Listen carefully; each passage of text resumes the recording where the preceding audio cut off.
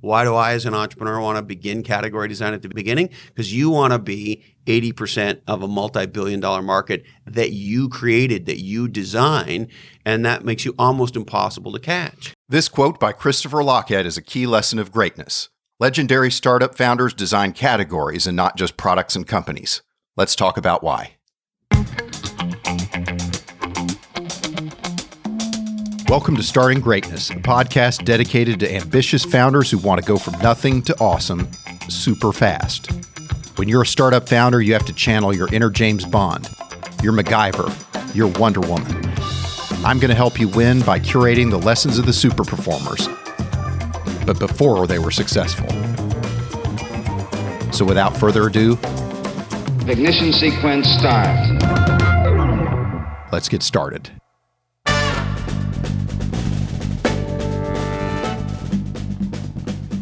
If you've been listening to this podcast, by now you know that legendary startups involve extraordinary teams building breakthrough products that change the future. But few realize that there's a third lever to pull on the path to greatness, creating a category. To add to the confusion, lots of people struggle to understand what a category even is in the first place, much less how to design one. It's easier to get our minds around the capabilities of our product or the team we're building. Category design could be confused with getting the right marketing slogan, or the right three-letter acronym like CRM or ERP, or some other type of message that will hopefully resonate. Or we make the mistake of believing it's a message you use to describe your business after you've achieved product market fit. But it's far more than that. Let's talk about why that is, and how you can leverage category design on your startup's path to greatness. You'll recall that I always emphasize that a startup is not a company. It's a team of founders trying to create a breakthrough that leads to a someday dominant company that changes the future. Traditional marketing people don't think this way, though. They think like traditional company marketeers. They map and segment a market, and then they try to steal share from other competitors in that market. Think Coke versus Pepsi, for example. Conventional startup founders tend to think this way, too. They think about why their product will be better than those of their competitors. But breakthrough startup founders are time travelers who discover a secret to a radically different future that will rock people's world. Then they must come back to the present and convince early believers to embrace their secret and co-create that new future with them. In order to succeed at bending the arc of the present to a different future, they must teach the world to think differently about what the future should be. They must create a new category that transcends the products of today, rather than a better product that's an improvement over what's available today. They must start a movement based on a provocative point of view that becomes a future market. For example, Steve Jobs didn't discover or segment or size or analyze the markets for smartphones and tablets and portable music players. He saw a different future and designed these categories by teaching the rest of the world how to think about them. Elon Musk did the same with electric cars. So how can you get category design right? Let's start with what a category is in the first place. Where do categories come from, and why are they so important? Categories manifest everywhere. On the crowded supermarket shelf are colorful products all trying to vie for your attention and your money. Market maps that you might see on a market research slide show all the companies vying for success in a crowded market of segments and subsegments. Even the individual line items within a budget vie for the CFO's attention and spend. Notice how these examples all have a common thread. A battle for attention. So here's the problem we need to solve. All of us, including your future customers, employees, and any potential believers, live in a very confusing and noisy world. Your startup won't have a chance to get people to remember much about you and why you matter. So you have to be really clear on what you want people to know about you and only you, why it matters, and why they should join your cause. The way to do this is not to talk about jargon, buzzwords, or what Christopher Lochhead calls why my carbondiculator is better. Category design is about avoiding the comparison game. It's not about being the best, it's about being the only. Category design is not how you design the product or your team. It's how you condition the minds of the people you want to persuade to move with you to a different future. Just like items on the shelves in a crowded supermarket, categories occupy specific containers in people's minds.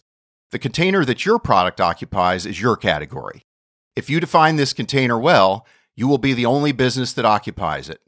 If you define it well, the container will feel big and important and urgent to the people who you want to care about you. If you define it well, people will believe they should allocate big budgets to your container rather than small budgets allocated for others. This is true for both corporate budgets as well as share of wallet for consumers. Category design sometimes feels more like a black art than a science, but it's not. So let's talk about the science of why our brains need categories. In order to deal with information overload, our brains push us to make decisions that feel comfortable, based not on facts and logic, but our instincts. Brain science research and behavioral economics show there are many important biases that drive our brains and our instincts. I can't list them all in this episode, but here are 3 big examples. The anchoring effect, in which early information affects how we think about all information that comes later. Groupthink, in which we tend to believe things because other people do. And a similar bias is the conformity bias. We often believe similarly to others in a group, even if it goes against our own internal judgment. Choice supportive, in which once we choose something, we tend to believe it will always be better, even if it's not when the future facts unfold. This is why conditioning the mind of those you want to persuade is the essence of category design and is core to creating greatness. So how do you create a category? Christopher Lochhead and his co-authors describe the process in their book Play Bigger. There are 4 main steps when you're starting out. Step 1, identify your founding insights and use them to identify your difference. If your startup is going to be a breakthrough, you need to identify the most important way it breaks free from the present. How do you want the world to think differently about a problem? How do you want to introduce them to a different future, not just a better product? How is the world you are proposing radically different from the world that is? A quick comment here on why you want to be different and not better when you're a startup. Different is believable. When you're a startup, you're asking for someone to believe something they didn't previously believe. If you are better than what they already know, it's not very credible. Why would a startup be better at something that's already known and established and is good enough? Startups are more believable when they're not trying to improve or replace something, but instead are trying to persuade someone to believe something new for the first time. Different forces a choice rather than a comparison. If everyone in the world is selling bananas, you want to be the first person to sell an apple. By doing this, you force a choice and not a comparison. And this is vital to category design in the early days of startup success. Category designers do not want to be compared to others. They want all others to eventually be compared to them. And different sticks, better does not. In the end, only different people make a difference. The same is true for your startup. Step 2 is to create your category design blueprint. We want to make sure to map the entire ecosystem that will animate your category. Who are the players that need to help you evangelize the category in addition to the customers? Who are the players who will be threatened by the future you are proposing? What will they try to do to stop you? Step 3, define your provocative point of view.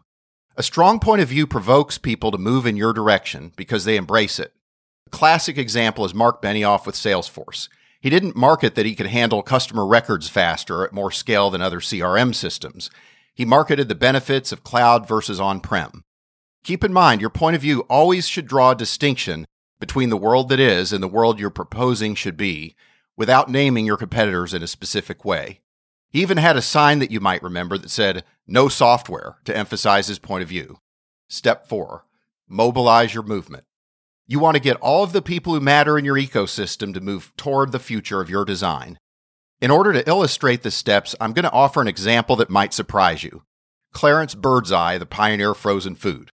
In the early 1900s, if you wanted to buy fruits or vegetables or fish at the supermarket, you had to buy them when they were in season, or you had to buy foods that were salted or smoked.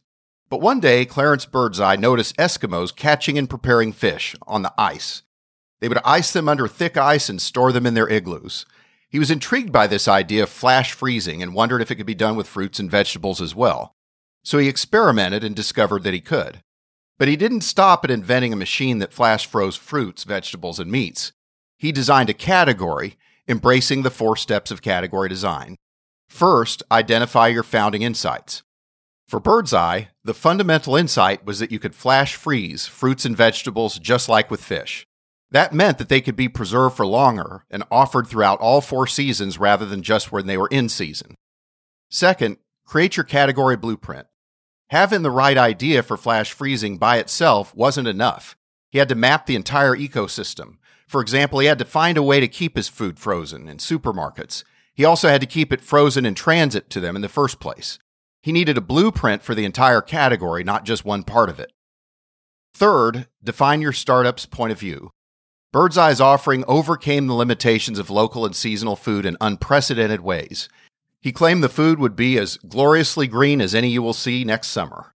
He told customers they didn't have to buy into the limits of seasonal and local products anymore, and that they could have an appealing and often more nutritious alternative to canned, salted, and smoked foods as well. Fourth, mobilize your movement. Imagine what it took Birds Eye to make his point of view a reality. He had to invent a machine to flash freeze food. He had to develop packaging to keep it fresh. He even had to convince the railroads to create specifically designed cars that would keep it fresh in transit. And then he had to convince supermarkets to acquire freezers and put it in their aisles. He didn't just appeal to customers. He mobilized the entire ecosystem toward the future of his design. Next time you walk into a supermarket and see that frozen food aisle, you could pay your respects to one of the greatest category designers of all time. And as we consider the success of Clarence Birds Eye, it should be obvious that category design is so much more important than just coming up with the right marketing messages and slogans. Categories are designed in a comprehensive way. So what does that mean for you? Getting category design right is about more than messaging, and you should think about it from the first time you have your startup insight, not as an afterthought when you've achieved product market fit. So the question I'll leave you then is a simple one. What unique space will your startup occupy in people's minds? Thanks for listening to this lesson of greatness. If you found this episode insightful, you might also enjoy my recent interview with David Sachs. In it, we talk about how startups are movements, which is an important foundational understanding to master when you start to design your category. To make your startup interesting to the world, it has to be a movement for change. And I think the best startups are movements for change. They want to change the world in some way. You can find a link to that interview in the notes for this episode, or find it in our archives at greatness.floodgate.com. I appreciate you listening, and I'd love to have you subscribe wherever you get your podcasts so you don't miss an episode. And if you like the show, I'd be grateful if you could leave us a review on Apple Podcasts. And until we catch up again, I hope you never let go of your inner power to do great things in whatever matters to you. Thank you for listening.